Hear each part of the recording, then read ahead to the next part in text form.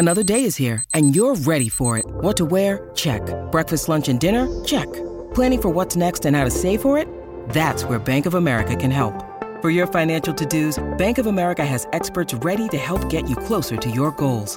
Get started at one of our local financial centers or 24/7 in our mobile banking app. Find a location near you at bankofamerica.com/talktous. What would you like the power to do? Mobile banking requires downloading the app and is only available for select devices. Message and data rates may apply. Bank of America N.A., member FDIC. You're listening to Away with Words, the show about language and how we use it. I'm Grant Barrett. And I'm Martha Barnett. In 1936, there was a craze sweeping North America. It was written about on front pages of major newspapers from coast to coast. And it involves wordplay. We've talked about it on the show before. They were knock-knock jokes. Oh, knock-knock jokes. Yeah, written about on front pages of newspapers across the country. And it's funny to go back and look at these newspaper articles. They're just kind of breathless talking about this parlor game that everybody was playing. And it strikes me as so interesting that there was a point where knock-knock jokes didn't exist. Mm-hmm. And then all of a sudden they exploded. There they were, and they're still with us. Yeah, they're still with us. And they were pretty goofy back in those days, like knock-knock. Who's there? Oklahoma. Oklahoma who? Oh, Oklahoma, and wash your face. Yeah, that's not so good. Not so good? Well, how about this one? Knock, knock. Who's there? Hiawatha. Hiawatha who? Hiawatha, good girl until I met you. Oh, no. They're terrible, right? Can I give you my son's favorite one? Yes. Can I? Okay. Will you remember me in a day? Yes. Will you remember me in a week? Yes. Will you remember me in a month? Yes. Will you remember me in a year? Yes. Will you remember me in a century? Yes. Okay. Knock, knock. Who's there? What? You forgot me already? Knock-knock jokes. They're great. There's an endless supply, and to me it's just so funny that in 1936 they were a huge thing, and then they got replaced by other parlor games about a year later. But they've always kind of stuck around. They're in books and articles. Well, every kid knows a bunch. They're always kids, right? Yeah, they're always kids. But on the front page of newspapers, that's surprising. Yeah. A way to lighten the news, perhaps. I guess All so. around it was war and famine, and then you throw in the knock-knock jokes and lighten it up a bit. Yeah. It went a bit way faster than Pokemon. Oh, did it? Pokemon Go. I'm still winning. I'm still winning. Well, this is a show about all kinds of goofing around when it comes to language. So call us 877-929-9673 or send your emails to words@waywardradio.org. Hello, you have a way with words. Hi, this is Mallory Steele from Colorado. Welcome to the show, Mallory. Hi, Mallory. Hi. What can we do for you? I was wondering where the word freckles comes from. Uh-huh. Freckles, like the dots on your skin. Mm-hmm. Yeah, okay. Do you have freckles? Yes, I do. Yeah. Mm-hmm. Lots of them. Lots of them, Oh, yeah. lots of them. Okay. So they're the subject of conversation a lot in your household? Mm-hmm. Because no one else in my family has very many freckles. Oh, So I I see. was just wondering. Uh-huh. Yeah, it's a funny word, isn't it? It is. Got kind of a funny sound to it. Well, a couple of things we can tell you about the word freckle. For one thing, it's really, really, really old. It goes all the way back to the 14th century. Oh, really? Wow. Yeah, which is pretty darn old. And it probably goes back to a much, much older root that has to do with scattering. I picture seeds, like almost scattering seeds or something like that. Huh, interesting. Yeah. And, it's kind of funny. In German, the word for it is Sommersprossen, which means summer sprouts, literally. So, again, I think you have the seed idea there, sprinkling. Yeah. So that makes sense. Yeah, so it comes from a really, really old root and probably comes to us through one of the Scandinavian languages, Old Norse, something like that. Well, thank you. That's very interesting. Well, we're more than happy to help. Thanks for calling. Yeah, thank you. All right, take care now. Thanks for your question. Goodbye. Bye-bye. All right, bye-bye. But freckles, you said it was a funny word, like pickle, right? Like pickle. Other words are just automatically funny. With a K, yeah. K, is it always a K? Mm-hmm. What was it, the Sunshine Boys, where they make the joke about pickle always being funny? Yeah, words with a K. 877-929-9673. Hello, you have a way with words. Hi, this is Dale Wright from San Diego. Hi, Dale. Welcome. Hi, what's up? How can we help? Well, I'm originally from New York City. I was born and raised there, but I also used to live with my grandmother and grandfather in Charleston, South Carolina when I was very young, about 11, 12. So when I was there, I made my grandmother angry one day, by staying out way too late, and she asked me what took me so long to get home, and I gave her a very detailed explanation on what took me so long to get home from the movies. And she looked at me, and she got very upset, and she said, "Boy, you're as deep as the sea." And I had no idea what that meant, but I knew she wasn't paying me a compliment, and I knew she was very upset. And that saying just stuck with me. As deep as the sea, D-E-E-P? Yes. Deep? Okay, deep water. You're as deep as the sea. Mm-hmm. Yeah. And did she use it more than once or just at one time? Only when she was very upset. It only came out now and then. In the 2 to 3 years I was with them, I believe I heard that saying once or twice, maybe 3 times, and she definitely wasn't paying me a compliment.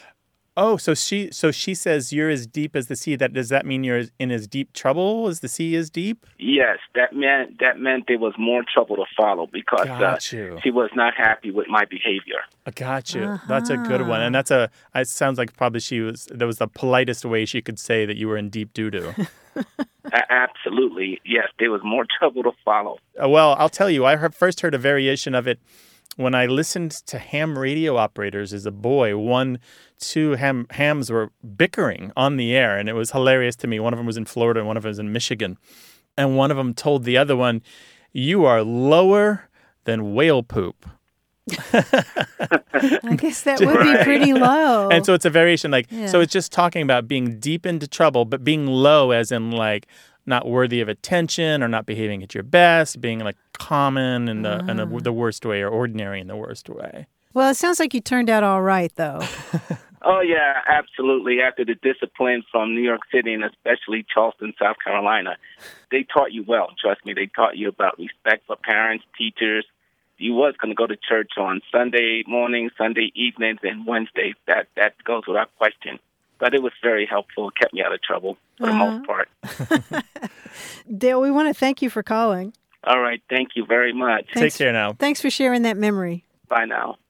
You're as deep as the sea. I was going to say that maybe he was prevaricating. Maybe he was kind of lying to her, and he was like, stacking she was it up. Yeah, suggesting right. She got to put on her piling waders. It deep, but he's in deep anyway, in deep trouble. Yeah. 877-929-9673.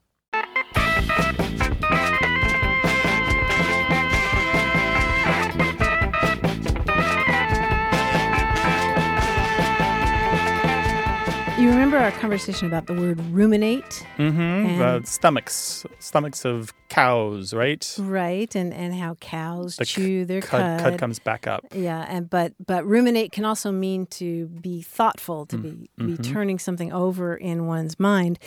That prompted Mark Premock from Fort Worth to write us with a poem that his Aunt Frances Faggy Greenberger made him memorize when he was a kid.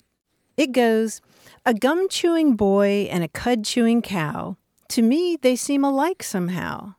But there's a difference, I see it now. It's the thoughtful look on the face of the cow." That's pretty good, yeah. Yeah, she taught elementary school students, and she made all of them memorize that poem. And I looked it up, and apparently there are different versions of this poem that were really popular at one point. In fact, it appeared in an Ann Landers column. You remember the old advice column? A couple of times. People really, I think a lot of adults really dug that poem as a way to get kids not to chew gum. That points out the kind of the discrepancy. We think of ruminate as usually a good thing, right? Also from the cow chewing its cud and looking thoughtfully off into the horizon. And yet, you don't look thoughtful when you're smacking gum in your lips, don't. Right? A cow looks smarter. A cow looks smarter than you when you're chewing gum. 877-929-9673. Hello, you have a way with words. Hi, Martha. This is Molly calling from Allen, Texas. Well, hello, Molly. Welcome to the show. And What's what up? Can we do for you? How can we help? I have a question about a phrase, the diamond in the rough. I was in a conversation online about a month ago, and there seemed to be a disagreement about what it means. And I always thought it was fairly clear, but there was a lot of people involved, and it was split almost down the middle. I had always understood that the phrase meant, something that has a lot of potential but isn't quite there yet. So an uncut diamond is has a little bit of work that needs to be done before it can really shine. And the other interpretation seemed to be it was like a rose among thorns. So a bright spot among a bunch of not so bright spots. So I'm wondering if that's a regional thing or a generational thing or if you've ever heard of it. I think I've seen the same thing, the same split in understandings. It may help to go back to the origin of this. It is a diamond term from the diamond industry. A rough diamond is a diamond that's unshaped. Basically, the way that it came out of the ground with the dirt and other stone taken off of it. And so a diamond is a rough where you look at this uncut diamond and say, I can see the beautiful gem that we can make out of this. I can see the piece of jewelry in my mind that this will be a part of. So that particular meaning of a diamond in the rough as a person who is unpolished, literally, and we're talking about two different meanings of unpolished working nicely here, that's the one that is far more common in my experience.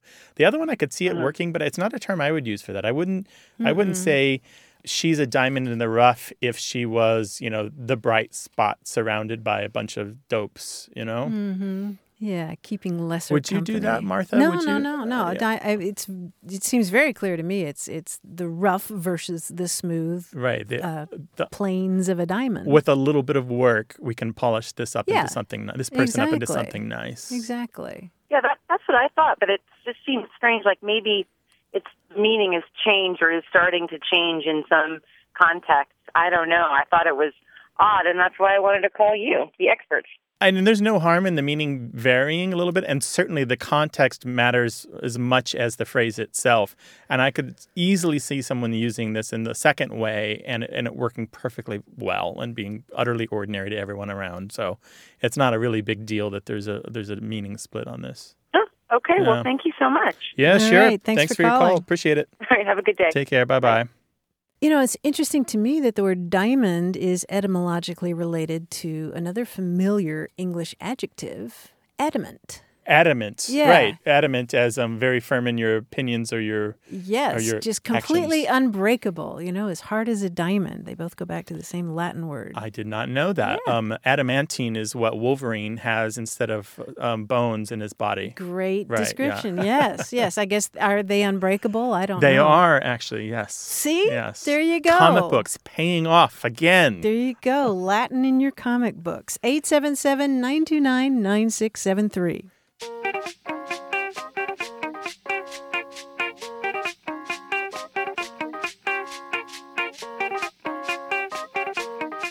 Got another knock-knock joke for you. Let's hear it. Knock-knock. Who's there? Cows go. Cows go who? No, silly cows go moo.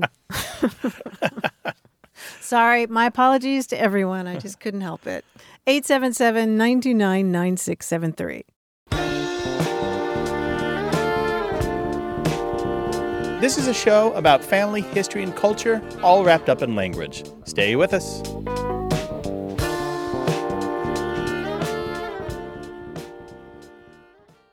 Hey, we've got something special for those of you who love our show but could do without the ads. That's right. Imagine a way with words, the same engaging conversations, the same deep dives into language without advertising interruptions. We're talking about our ad-free podcast feed. It's sleek, clean, and it's just for our supporters. It's at waywardradio.org/ad-free. It's inexpensive, easy to sign up for, and works with all major podcast apps like Apple Podcasts and Spotify.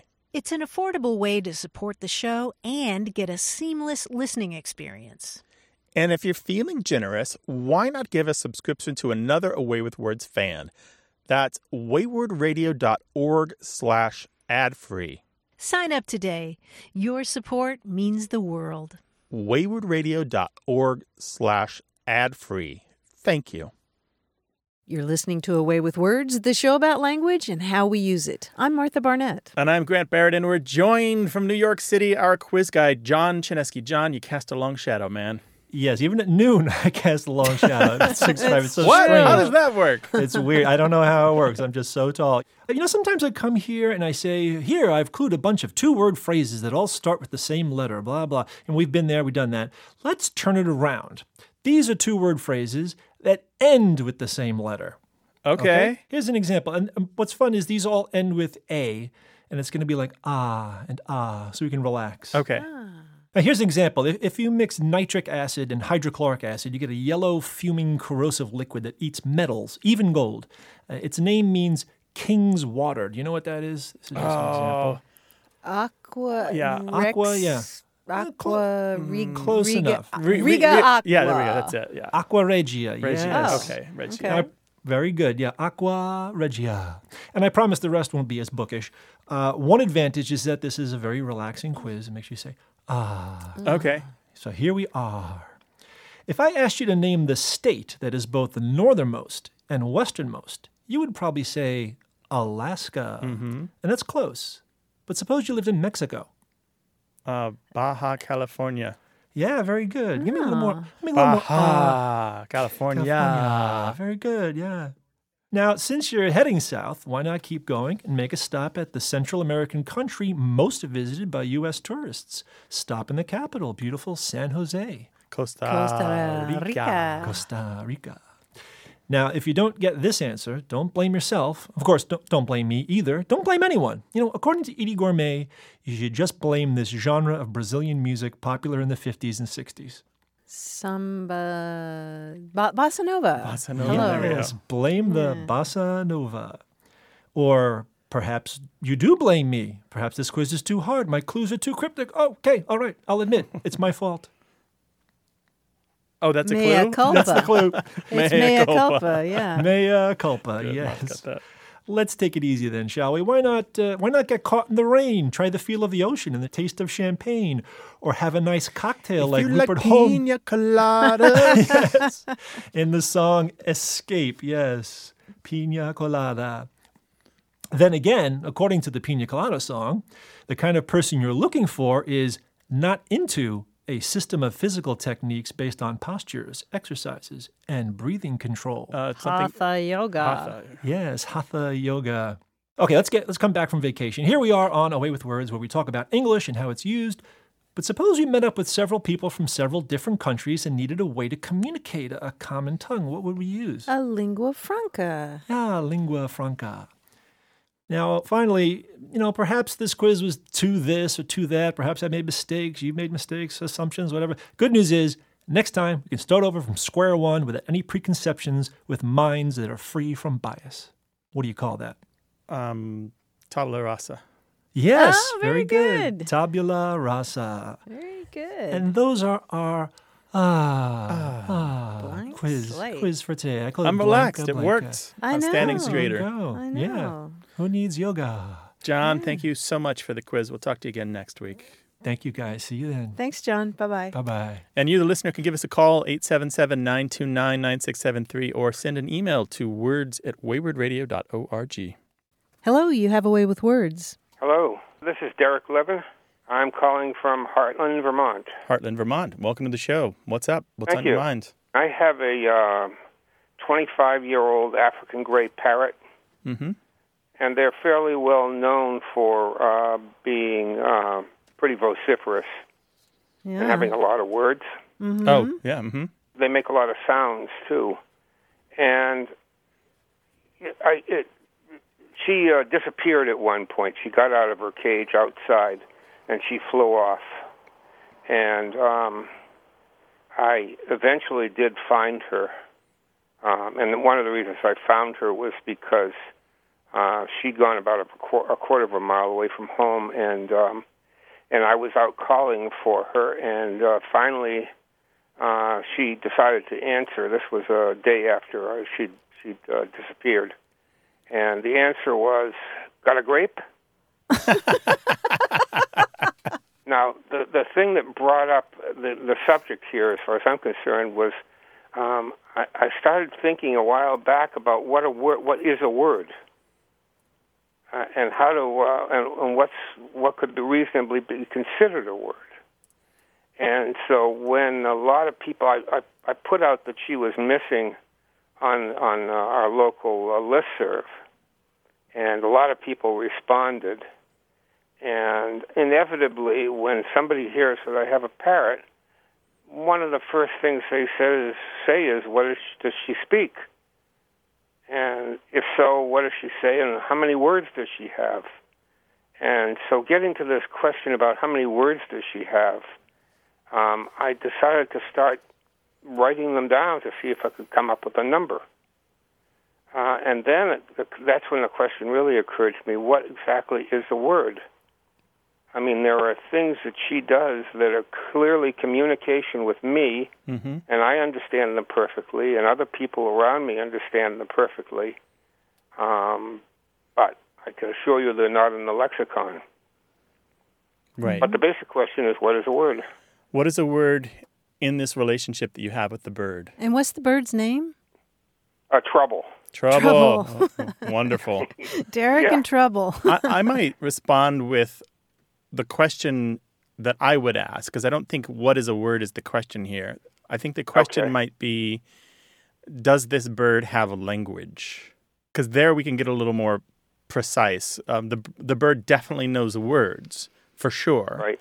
But the bird knows how to understand them and how to speak them. But my understanding is that birds like this don't have language because they require two things to have language. One is they need to have a kind of two-way communication known as recursion. So they need to have basically ideas embedded in ideas. So you might say, the car you want to buy is the car Sheldon sold to Sonia, right? And an animal that has some kind of communication, including Coco the gorilla, parrots, dogs, that can hear humans and respond to human commands, don't understand those kinds of recursive statements. They can't understand that idea embedded in an idea or the idea that refers to another idea. They also usually have a problem with reference, where, for example, we use pronouns in place of other people's names in order to not have to say their name over and over. And animals tend to have a real problem with that. What they need is gestures pointing to the person, or they need the person's name, or they need the person to be present. Another thing that probably is missing here that shows that this bird doesn't have language is there must be generalization. And by generalization, I mean widely different things that humans would classify under the same category need to be understood as that same category by the creature. So a real common example when this is discussed in language classes is, what is a ball? Is a ball a golf ball? Is it a basketball? Would an animal understand that a bowling ball or a ping pong ball or a ball that is red versus a ball that has stripes, that all of these are balls, and usually animals don't understand that. They think a specific... Okay, if I may. Yeah, sure.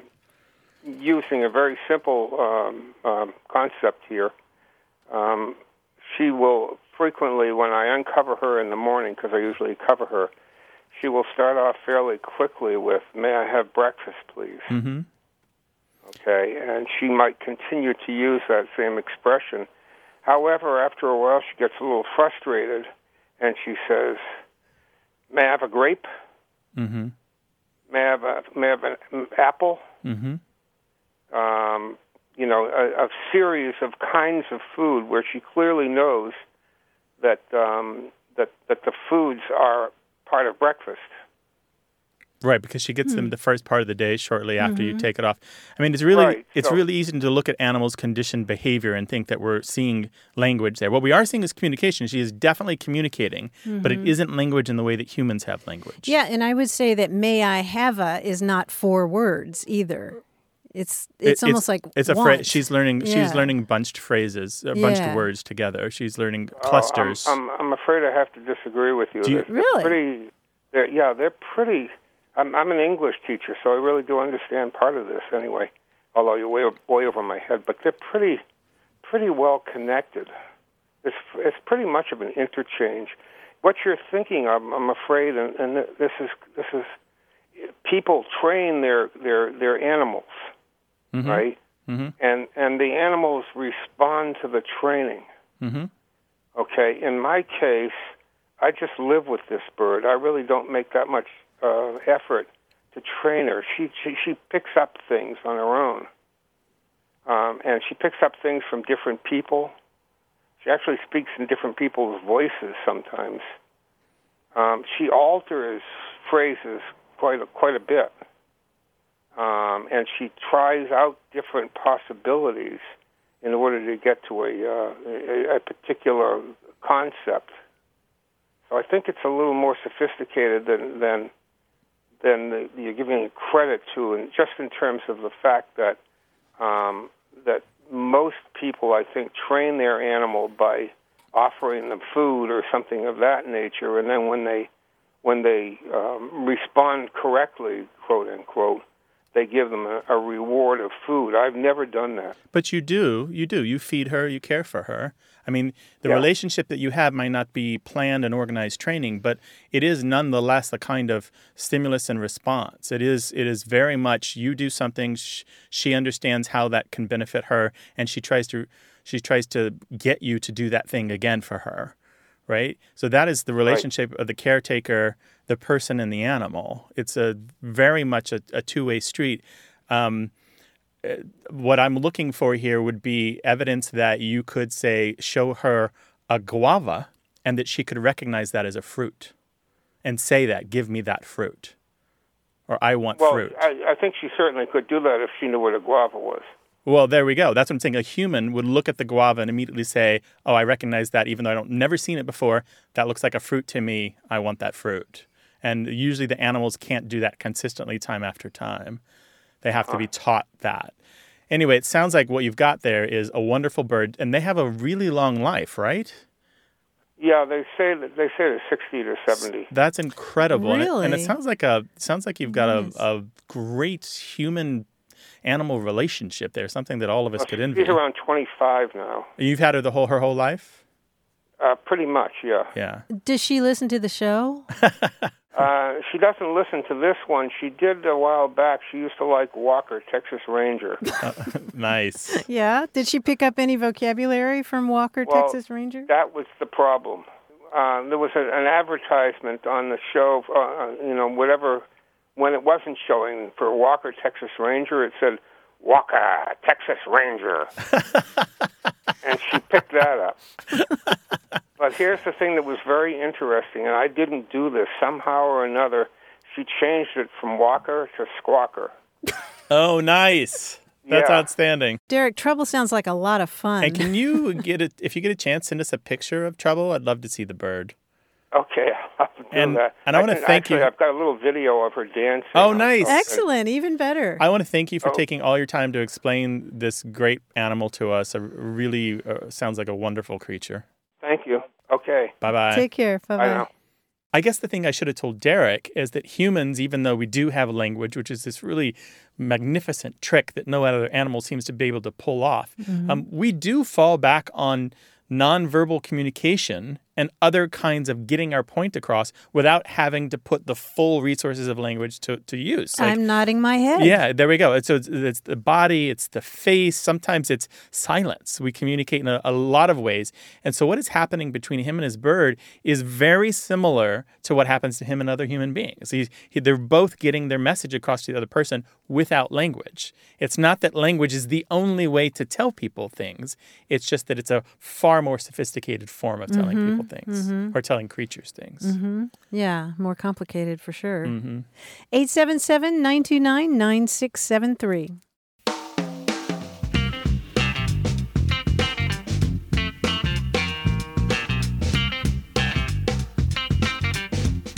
I was talking at the beginning about these newspaper articles that were talking about this knock-knock craze in 1936. And in this article that's titled Knock Knock, Latest Nutsy Game for Parlor Amusement, it talks about what was popular before knock-knock jokes. And it says, before knock-knock, it was handies, in which players otherwise considered normal look on a coyly lunatic expression, made signs with their fingers, and then shouted triumphantly, "What's this?" A favorite one was wiggling all 5 fingers of the right hand under the downturned fingers of the left. The answer was, "Quintuplet's taking a shower." Wish I could have been a fly on the wall. Yeah. What? It just makes me want to be a fly on the wall in those parlors where these young people are having just wild fun playing handies and then telling knock-knock jokes. It must have been really great back in those days. That sounds like a rip-roaring good time. Call us with your language amusements, 877-929-9673, or send them to us in email, words@waywardradio.org. Hello, you have a way with words. Hi, Hi, who's this? this is Trish King. I'm calling from Novato, California. Hi, Trish. Welcome to the show. Hi, Trish. Well, I was just wondering about the origins of the term the spur of the moment. I had just, I guess I was talking to somebody and I decided to do something at the spur of the moment, and then I couldn't figure out where on earth it came from. But everybody seems to know what it means. Mm-hmm. Mm-hmm. Any ideas at all? No, not really. I mean, I thought, the spur, what that could mean. I really don't, actually. I was also thinking in terms of it, like the nick of time, if both of those had something to do with a sharp object, but I really couldn't figure it out. And usually I can. Uh-huh, uh-huh.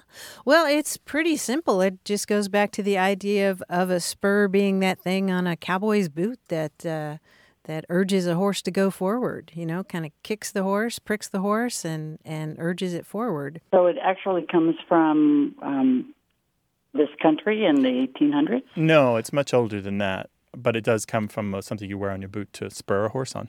Yeah. The word spur comes from is really old, but spur of the moment is much more recent than that, a couple hundred years. Spur of the moment or spur of the occasion. The idea is that moment or that occasion is what urges you on to do it, like a spur on a boot. Okay. Well, that's simpler than I thought it might be. Thanks, Trish. Okay, thank you. Take care. Bye-bye. All right. Bye-bye. All right. Bye-bye. 877-929-9673 is the number to call, or send an email to words@waywardradio.org.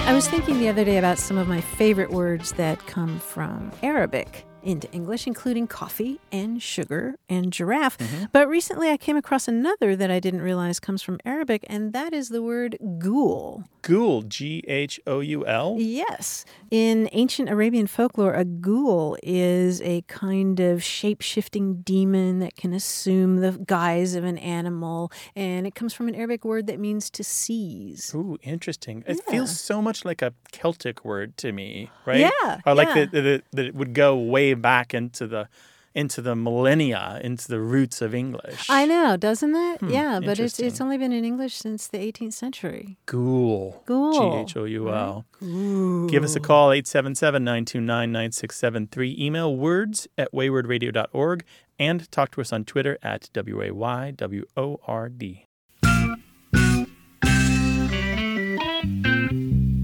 More conversation about what we say and how we say it. Stay tuned.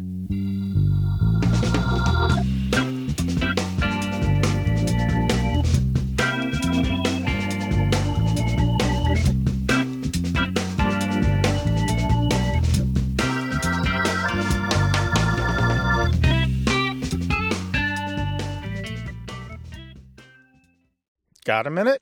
We need your help. Head over to gum.fm/words and share your thoughts in our quick survey. Your feedback matters. It's the backbone of our show's success. Thanks for making our show even more successful.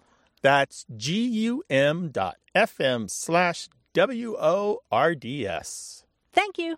You're listening to A Way with Words, the show about language and how we use it. I'm Grant Barrett. And I'm Martha Barnett. There's a particular adjective that divides people when it comes to how they pronounce it, and it is spelled Divisive. So there's more than one pronunciation of the word? Yes. Okay, and what do you say? I say divisive. Divisive? And so does Hillary Clinton. So does Jeb Bush. But Jeb Bush's father says divisive. Divisive. And also in the divisive camp are Barack Obama and Bernie Sanders. I've checked them all out. They all say divisive. Is there an age? There's no age barrier there, right? Or age gap? No, there's not really an age gap there. And what's interesting is that divisive as a pronunciation wasn't even mentioned in dictionaries until 1961. Oh, that's really interesting. But I wonder how much longer before that it existed. I mean, surely it wasn't brand new then. Right. And it's interesting for what it's worth to look at the American Heritage's usage panel, because in 2013, divisive was the preferred pronunciation of 88% of their usage panel, which is made up of people of letters. And back in 2001, the short I, rhyming with permissive, was acceptable to only 16% of the panel, but by 2013, it was deemed acceptable by 65% of the panel. So it's really interesting to me that it's a pronunciation that seems to be changing under our feet, and also following the usual patterns that we talk about in language. You know, if somebody influential starts using a word, then it catches on. Yeah. And here we see the division that already existed between division, right, and divide, right? Exactly. And so is the speaker going to inherit the vowel sound from one word or the other? It's one of these things that's going to be interesting to watch. Another one like that is dissect. I mean, I had a biology teacher in junior high who got all over us because she was saying, look, it's got two S's in it. It's pronounced dissect. But that one has definitely flipped. Right, so it's dissect. You dissect a frog instead of dissect a frog. Yeah. Interesting. Yeah. I love these. I do love these. And some of this comes up again and again and again with no real permanent movement one way or the other, right? Sometimes a word doesn't completely switch. There's the other pronunciation lingers and never completely goes away. Yeah, and I'm wondering if some people say both of them at different times and don't really notice if you don't catch yourself. Yeah. Right? Maybe you've said it one way when you were a kid, but then you learned better in school, but somehow the kid pronunciation still comes out sometimes. Right. I noticed that Cory Booker of New Jersey also says divisive. Divisive. Yeah, and I think some people thought originally when this was being discussed years ago, people thought it was kind of prissy, like maybe a Northeast affectation or Ivy League affectation. But I think it's becoming more and more common. Well, this is a show about all aspects of language. If you got a question or just a comment, 877-929-9673. Email words@waywardradio.org. Talk to us on Facebook. We've got a Facebook page and a really active Facebook group. And you can tweet us at WAYWORD. Hi, you have a way with words. Hi, this is Ann. I'm calling from Dallas. Great. Well, welcome to the show. And what can we do for you? Thank you. I just had a quick question.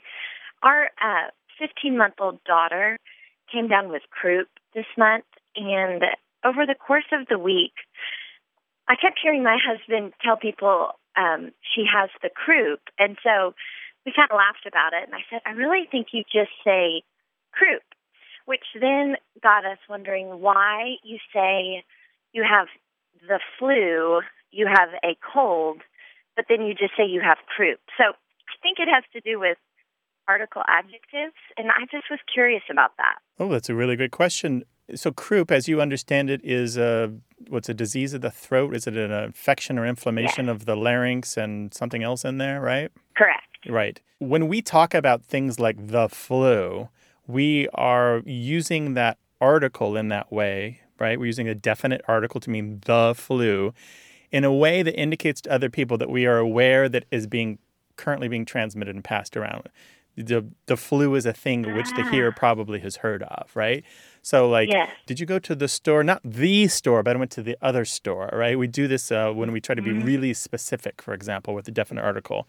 And with the thing like the croup or croup, it's not really infectious, as I understand it, right? Is it? Correct, yes. Right. And so it's not a thing where the other person may have heard of cases of it going around or an epidemic happening or some seasonal thing, right?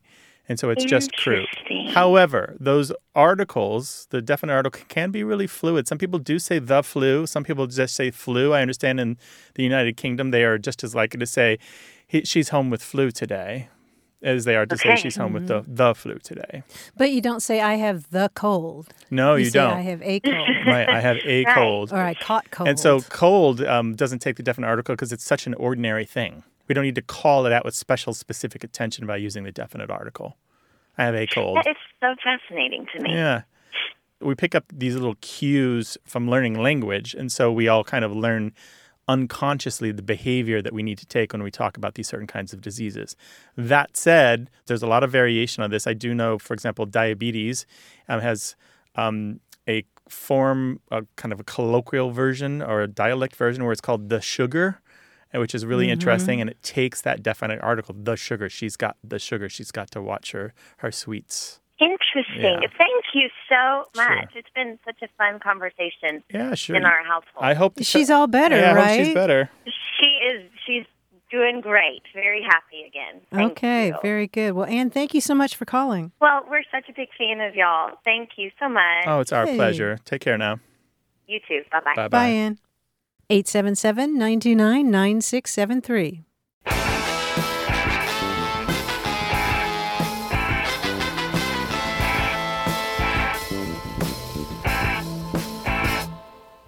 A few weeks ago, we asked our listeners to come up with literary limericks, and we heard from Bonnie Woolley, who listens to us in Abu Dhabi.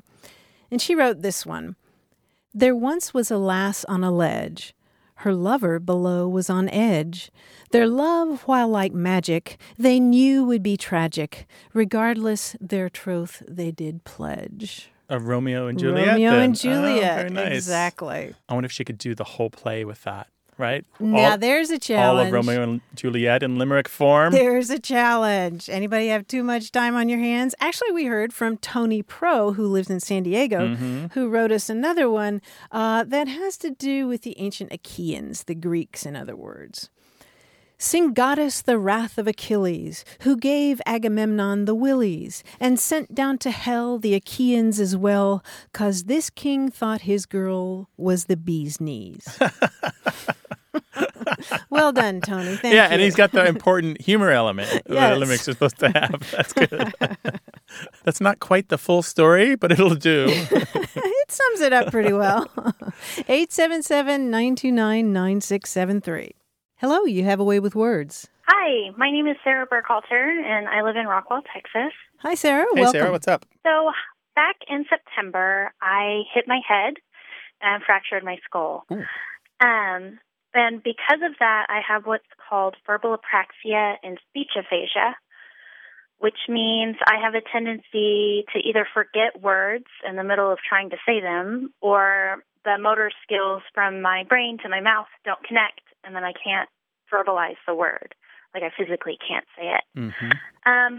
And so it happens a lot when I'm at work because I'm more prone to it when I'm stressed out. And I was just wondering if there was an easier way to explain it to people other than forgetting words, because it's not quite the same as just forgetting a word. No, it doesn't. Is this something that you expect to get better over time, or is this a lifelong condition from here on out?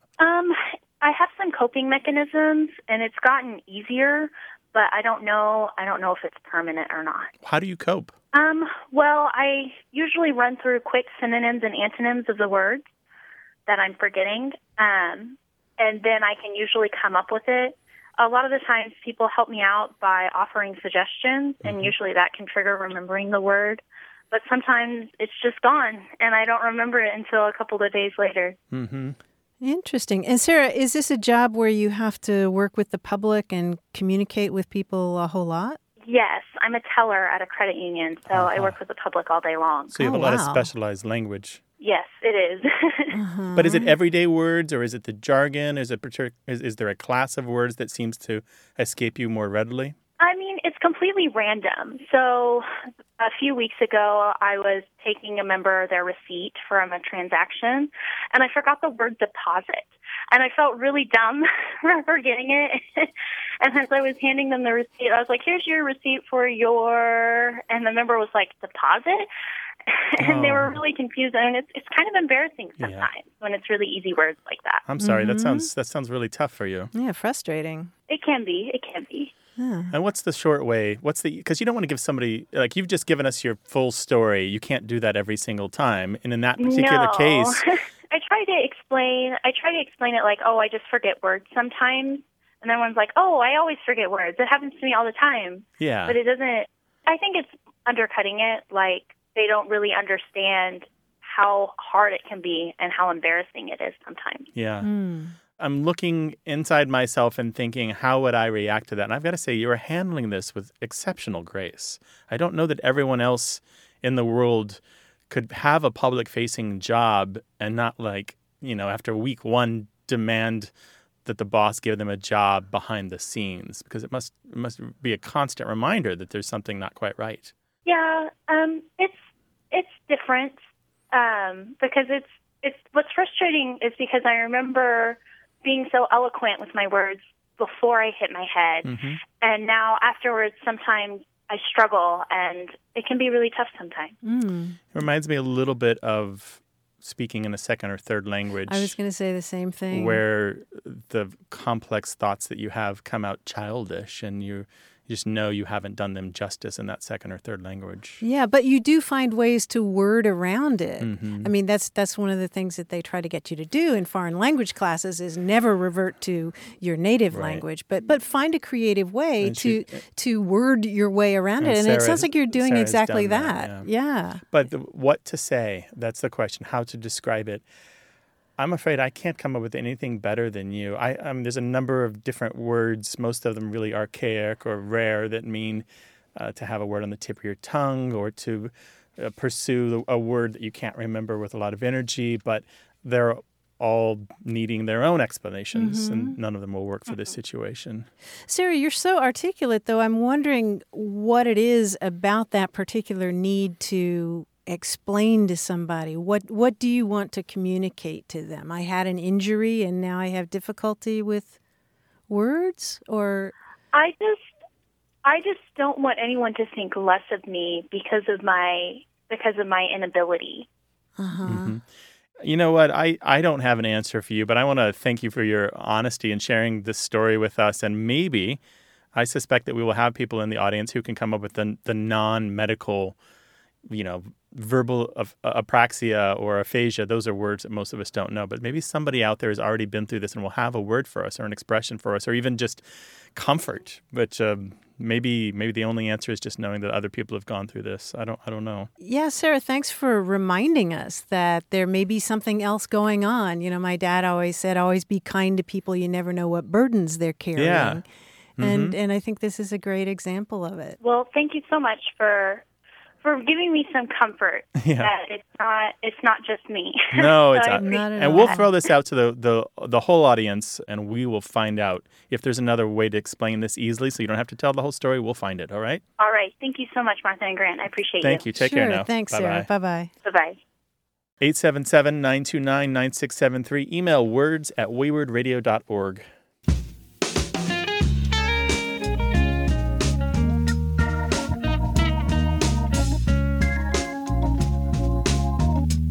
Knock, knock. Who's there? Woo.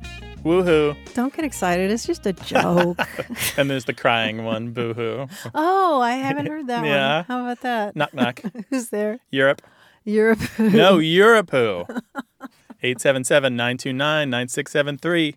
Hello, you have a way with words. Hi, Grant, and hi, Martha. This is Kate Ross, and I'm from Middlesex, Vermont. Middlesex, Vermont. Welcome to the show, Kate. Thank you. What's going on? So I have a question about the word porky. I was always labeled porky when I was a kid because I would, basically, it was when I was standing up for my rights, essentially. When I would question my parents' authority over me, or that kind of thing, I would get hit back with, "Don't you get porky with us."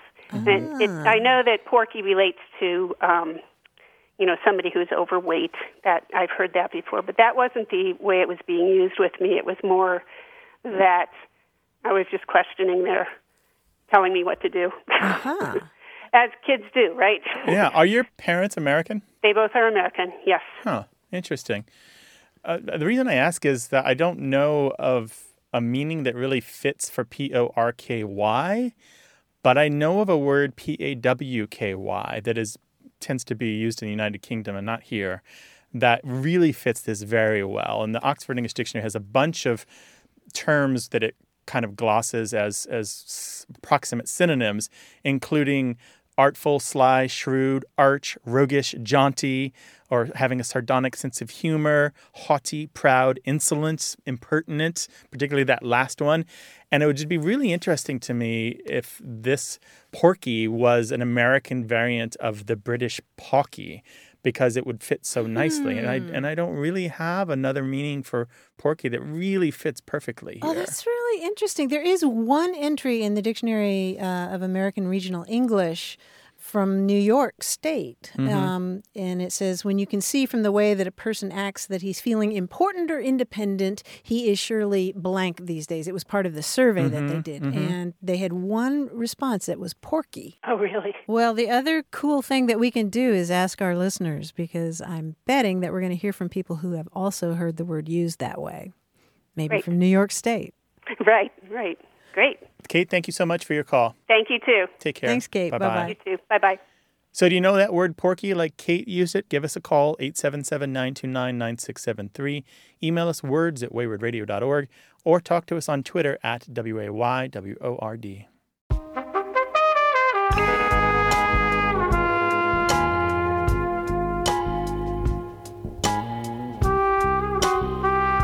Here's a quotation I like from the philosopher and essayist Montaigne, who 450 years ago said, "My life has been filled with terrible misfortune, most of which never happened."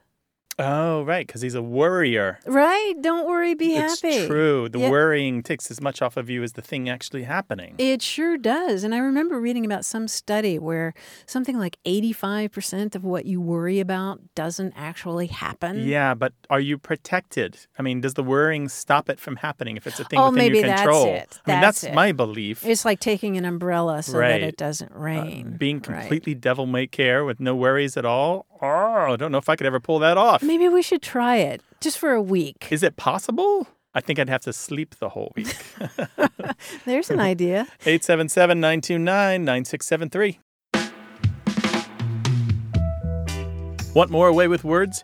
Listen to years of past episodes at waywardradio.org or find the show in any podcast app or on iTunes. Our toll-free line is always open, so leave us a message at 877-929-9673 and we'll take a listen. We love to get your messages at words@waywardradio.org or hit us up on Twitter at WAYWORD and look for us on Facebook. This program would not be possible without you.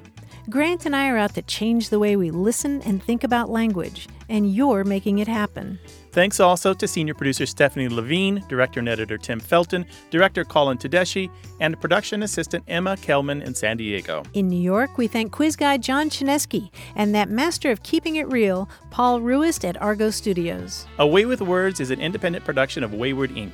From the Recording Arts Center at Studio West in San Diego, I'm Martha Barnett. And I'm Grant Barrett. So long. Bye-bye.